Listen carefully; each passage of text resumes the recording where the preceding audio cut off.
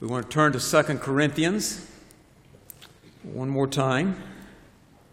If you've been with us, you've watched this letter unfold. And if you haven't been with us, we've been working our way through a fairly lengthy letter that Paul writes, his second letter, maybe his third letter to the Corinthians. There may be that undesignated, unknown, missing letter, sorrowful letter in between. When the Apostle Paul writes his epistles, all 13 or 14 of them, depending on what you do with Hebrews, when he writes those letters, there's a general pattern that he uses: a brief introduction of some kind, a few verses at the beginning, and then a doctrinal section where he gives you basic Christian truths, solid theology. And having written about that for a while, he shifts into another gear and he gives you practical application of Christian truth to life. What you do as a Christian to live out that theology. And then he wraps it up with a few concluding words. This morning we're going to look at a few concluding words. Just 4 very short verses. But when we look back over the Corinthian letters, they are heavily weighted toward practical Christian living, particularly addressing problems and challenges of applying the Christian faith to everyday life. There are exceptions to that, like 1 Corinthians 15, the great chapter on the resurrection, but so much of 1 and 2 Corinthians is about how to live the Christian life, even when things aren't going well, or maybe especially when things aren't going well, when life is challenging, when life is hard. When you read what Paul says to us this morning in these closing words, you might be inclined to say, but Paul, you don't understand my setting or my times. And he says, maybe you don't understand my setting and my times. If you look at different study Bibles and resources, they'll date 1 Corinthians somewhere around 55 AD and 2 Corinthians 56 AD, but somewhere in the mid-50s AD, which would place those letters in probably the second and third years of the reign of Nero. And if you remember anything about Roman history from back in school days, some of you are maybe in school days learning, and you start to think of all those Roman emperors, there were a lot of really bad ones, and the worst was generally understood to be Nero. And it's in that time frame on the timeline when things are not going well. And if you went into Corinth and you're joining this particular church to which this letter is written, you'd find that there's a hostile synagogue next door that's upset about what you're doing and disagreeing with your teaching. And you look out the front door where the church was meeting, and you see in every direction Greek pagan temples. You can look up on the Acrocorinth of Corinth and see the shrines where all the immoral things were done in the name of religion. So Paul writes to that kind of context. And he might say, you think you got problems. You think your world is tough. Try the first century in Corinth for these folks. So he takes away our excuses, and he comes, we're going to look at 4 verses. By far the most important is verse 11, and the others will go quickly. But verse 11, Paul gives a series of imperatives or commands to the church. And he says, do this, do this, do this, do this, and we'll see you later.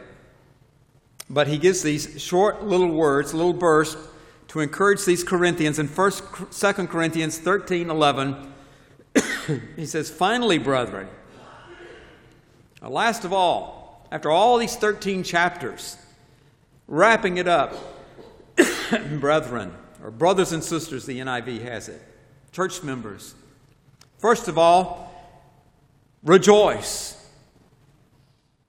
Joy is something that you're familiar with, you know about. We talk about joy in our culture. We usually think of it as an emotion, something we feel when things are going well. If you win an election, you might rejoice. If you lose an election, you might not want to rejoice. If you get a good job, or you find out something good from the doctor, or something comes your way. You want to rejoice. You want to express how good you feel on the inside. But Paul doesn't just say, share your feelings. He says, choose joy. It's the imperative. Rejoice. This is your charge. This is the church. This is what the church does. You choose joy. Over on the other side of the campus here at First Baptist, we have the Joy House, the 2-story brick home up there. It's got a knocker on the front door that says Joy on it. It's not because it's a joyful place. It's because the Joy family lived there a long time ago. But that name is carried over into First Baptist days, and so most people assume it's just named because of what we want it to be like when you go in there. But joy is a choice. Joy is something Christians choose. Joy can be your choice this morning. You can yield to your negative side and be cynical and critical, negative, and pull a lot of people down with you. Or you can choose to be positive and encouraging to other people and build a lot of people up and build the church up, and that can be you. You can choose that. And Paul says you don't get really a choice about choosing that. Choose it. Choose joy. Rejoice. Thank you. Awesome. Appreciate that. Excuse me. That is very good. I wish you all had some. It's available right after church this morning. Choose joy. That's what you're supposed to do. Even if things aren't like you want them to be, even if your physical body is struggling today, choose joy. Rejoice. Express it. Share it. Build the church through it. Rejoice, Paul says. Having said all these 13 chapters, now choose joy. Choose that. Rejoice in that.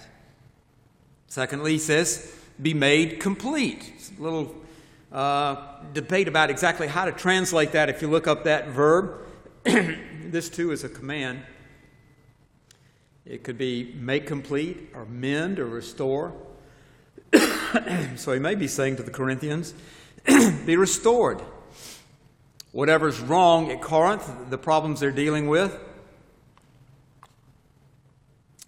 be made whole again. Get the church back together.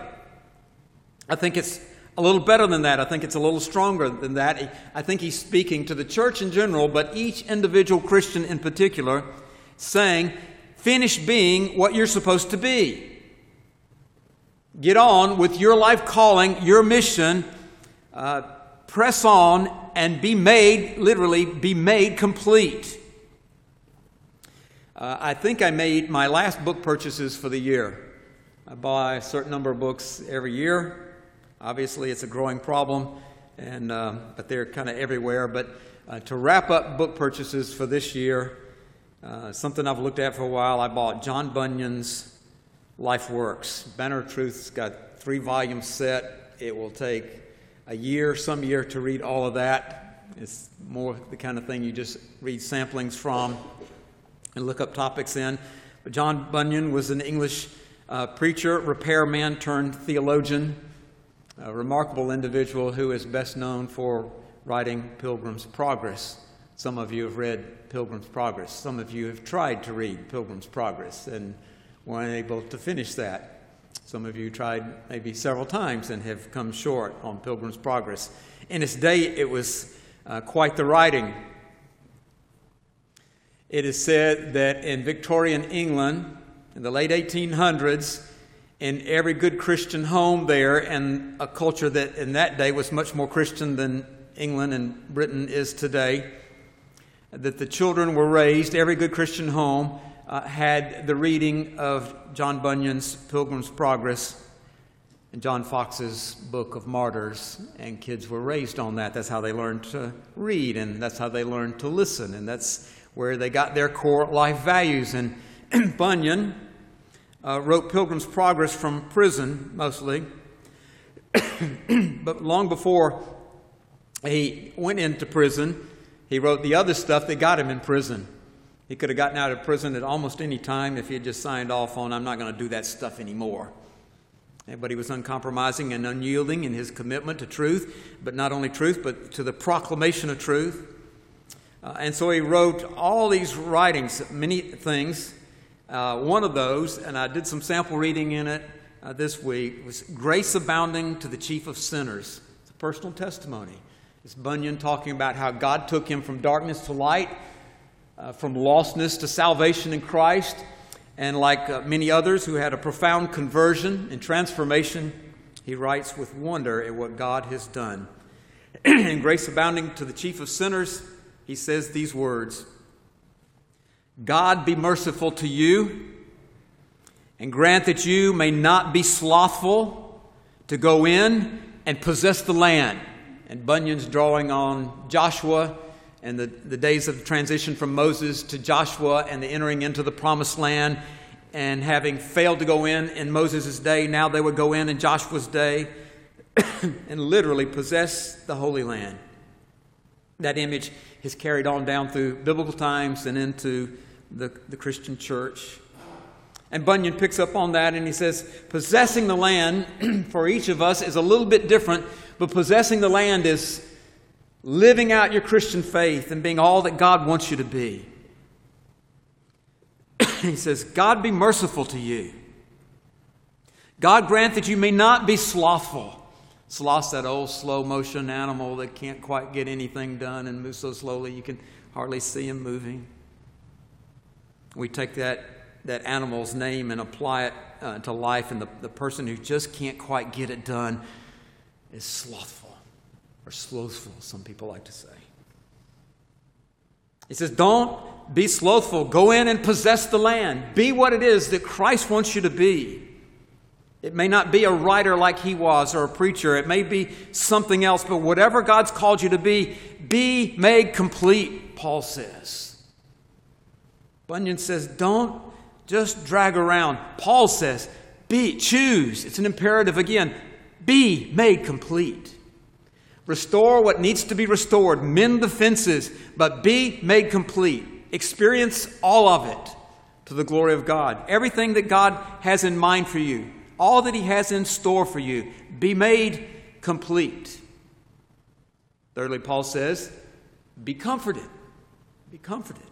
Now, if you go all the way back to chapter 1, there's this neat paragraph that runs 9 or 10 verses there or so, right in the beginning of the letter, where we usually in English translate the key word that's used over and over and over there as comfort.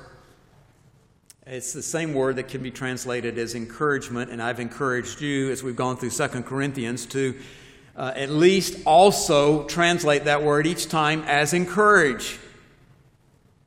It's the heart of the Apostle Paul. To encourage others. He just did when he told them to be made complete. But he says, and it's in the passive, be encouraged. Be encouraged. The name most commonly used by Jesus for the Holy Spirit is the noun form of the verb that Paul's using there.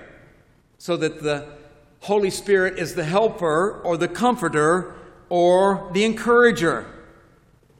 In the upper room, Jesus says, I will ask the Father, and he will give you another helper.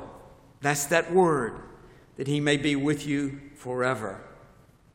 But the helper, he says a few verses later, but the helper, the Holy Spirit, whom the Father will send in my name, he will teach you all things to bring to your remembrance all that I said to you. The helper will do that.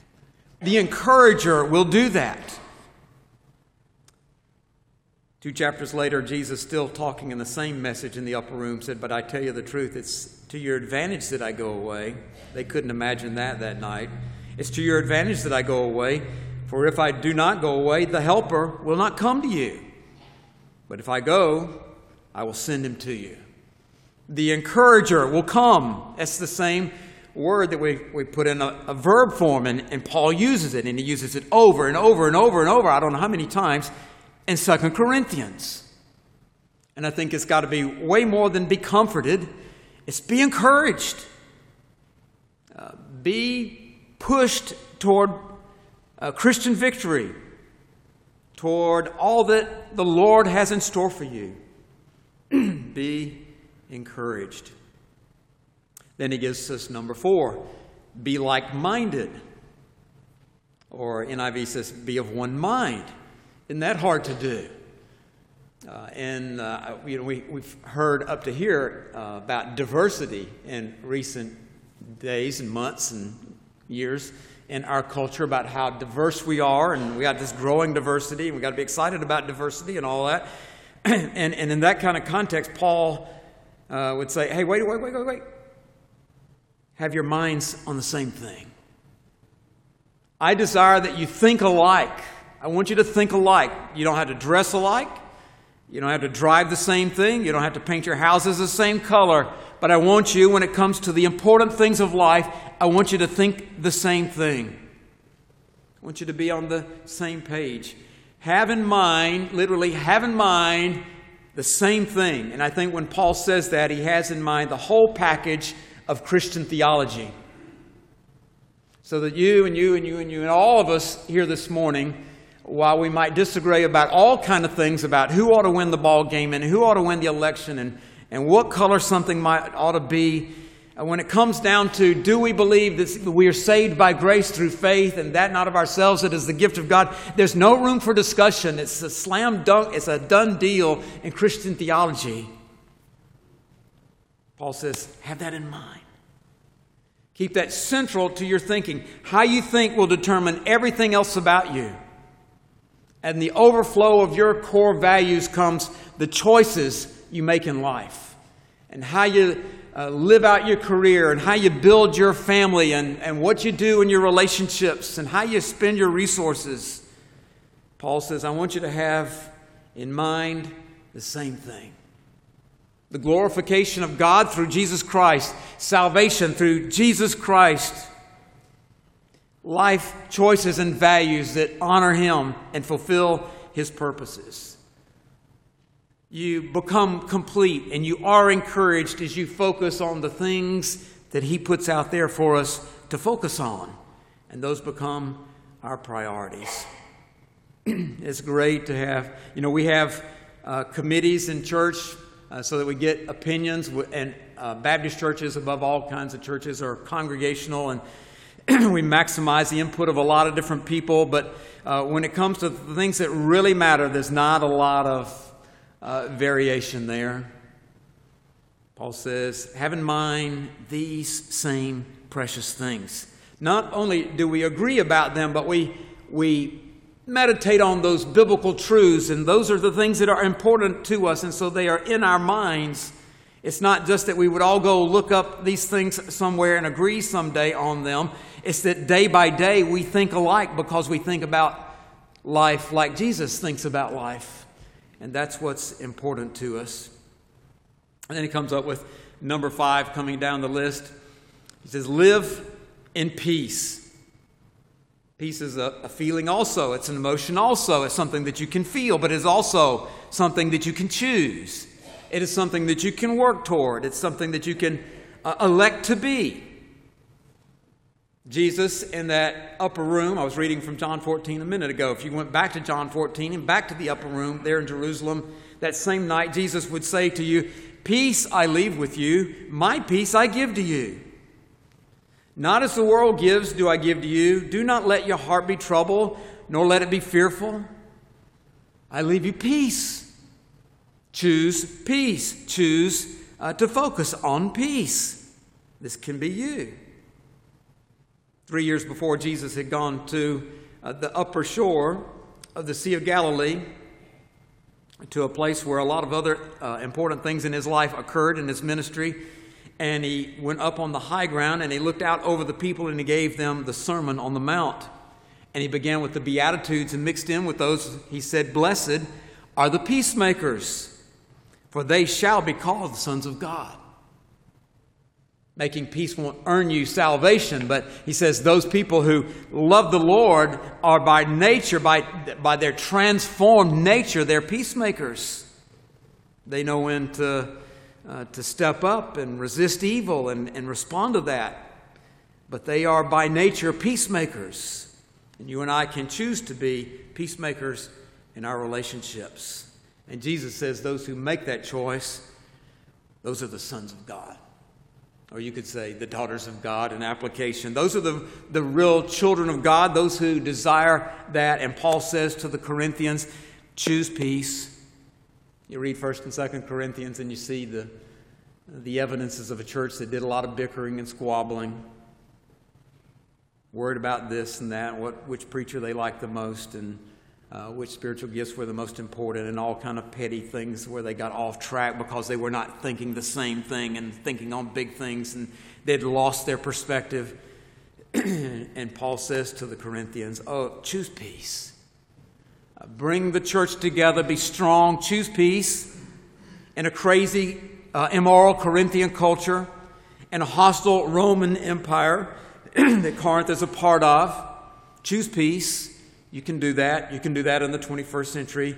And he says, and if you do, the God of love and peace will be with you. God will be with you. God will honor that, is really what he's saying. You do the right thing, God will honor that. Rejoice in that. Be made complete in that. Be encouraged by that. Think on these things and choose peace. God will be with you. And God will honor your commitment to the truth of chapters 1 through 13. God will choose your commitment to the Christian faith. Verse 12, if you're looking for easy memory verses, these next two are short ones. Greet one another with a holy kiss. Now the application of that, I don't know. I'm not sure we need a whole bunch more kissing at First Baptist Church. I've been in the Middle East and seen those guys kissing each other, and you think, that just doesn't work in Georgia. So. But it was a part of the culture. We don't need to begin kissing everybody at church. That can get you in a lot of trouble. But we greet one another, and the point Paul's making is let your church be characterized by hospitality, where people are welcomed and encouraged there and received, built up in the Christian faith. That's the heart of verse 12. And he says, and by the way, verse 13, all the saints greet you. He's talking, I think, on behalf of the Macedonians that surround where he is at the time he writes this, and by especially his team that's traveling with him. He says, all the saints, and saints are not people who have ST in front of their name and they've done some incredible things in their life. Saints are Christians in the New Testament, believers, true believers. And he says, all the saints up here greet you. Everybody says hello to you. All the Christians up here in the north want to say hello and send their greetings to all you Christians down there in the south. And then he comes to the benediction of the conclusion, the wrapping it all up verse for 2 Corinthians. He says, the grace of the Lord Jesus Christ and the love of God and the fellowship of the Holy Spirit be with you all. And he's through. And he concludes the letter. It's a Trinitarian verse. He's got Jesus and God the Father and the Holy Spirit there. Some people say he got it out of order, that he should have had God first and then Jesus and then the Holy Spirit. I'll let anybody that thinks that tell Paul that he got it backwards when he's there. But he identifies all three persons of the Trinity. There's not a Trinity chapter in the Bible where you look it up and it describes in great detail like a systematic theology book. This is what the Trinity is and all that. That would be defined and clarified in the church, but it's all woven into the fabric of the New Testament in verses like this one, where speaking as though it is personal and deity, he speaks of Jesus and the Father and the Holy Spirit all as persons, all as deity, all in unity, all working together. And the Godhead comes to us in the person of Jesus, especially in this redemptive mode. He is the Messiah. He is the Savior. He is the one who is crucified and raised for our sin. And his whole ministry on earth is surrounded by this great topic of grace. John Newton, that was the other book I bought at the end of the year, The Works of Newton. Newton wrote Amazing Grace. Bunyan wrote about grace abounding. In his life, the chiefest of sinners, he described himself as being, but he said, grace is abounding. And it's through Christ. Jesus brings us grace. Grace is unmerited favor. And wrapping up this whole letter, he says, wrapping it up, Corinthians, you never, ever, ever forget that you live, you breathe, you survive by grace. And if you go to heaven someday, it will not be because you were good enough. It will be because He was gracious enough. And that grace comes through Jesus Christ. He speaks of the love of God. The world likes to the degree they allow God into their discussion and their thoughts at all, they want to define God as loving, and appropriately so, as long as you get all the rest of it there. But Paul says, the God of love be with you. The God who sends Jesus in grace and mercy be with you. And the fellowship of the Holy Spirit. The fellowship is the binding together, the koinonia.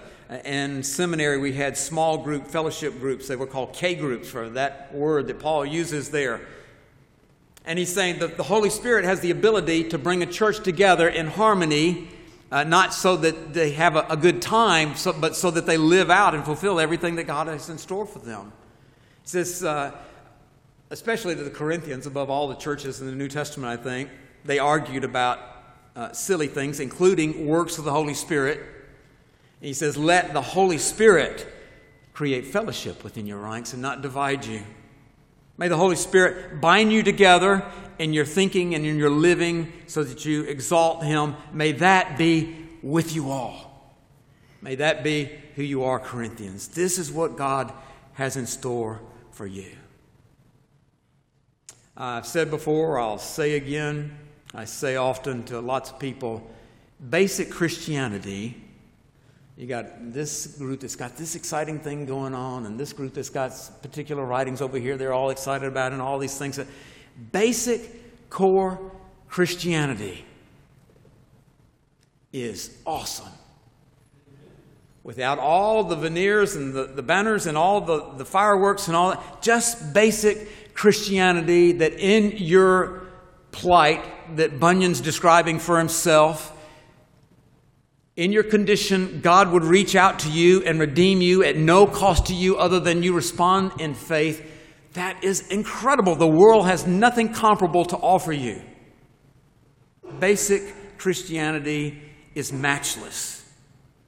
Basic Christianity is priceless.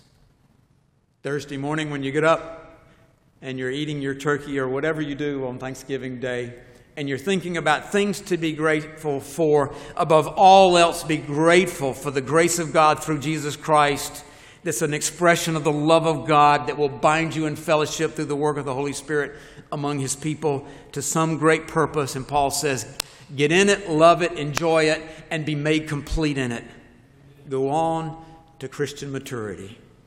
And he's done with the Corinthians by letter. He would go on to visit them after that. But he's through with his writings, and except for on Wednesday nights, so are we for now. But Paul has written this tremendous letter of encouragement to the Corinthians, and the Holy Spirit has preserved it in Scripture for all of us, that we too might be encouraged in our Christian faith. Let's bow. Father, we're grateful that though we live in a world that sometimes can be incredibly discouraging, because of what we see, because of what we experience, because of what people might do to us, because of lost dreams, for whatever reason, this world can be very discouraging. And we're grateful this morning for this very encouraging letter that calls us to look up and look forward and press on and do great things for the cause of Christ. May it be so, Lord. In this Thanksgiving season, we are grateful. We're grateful to other people who have sacrifice for our well-being, but we are way above all grateful to you for our salvation and our life and our abundant life in Christ and our eternal life in heaven that we anticipate. We're grateful that our all in all is centered on the Lordship of Jesus Christ. Send us out this morning rejoicing in that. and celebrating that in this Thanksgiving season. We pray in Jesus' name. Amen.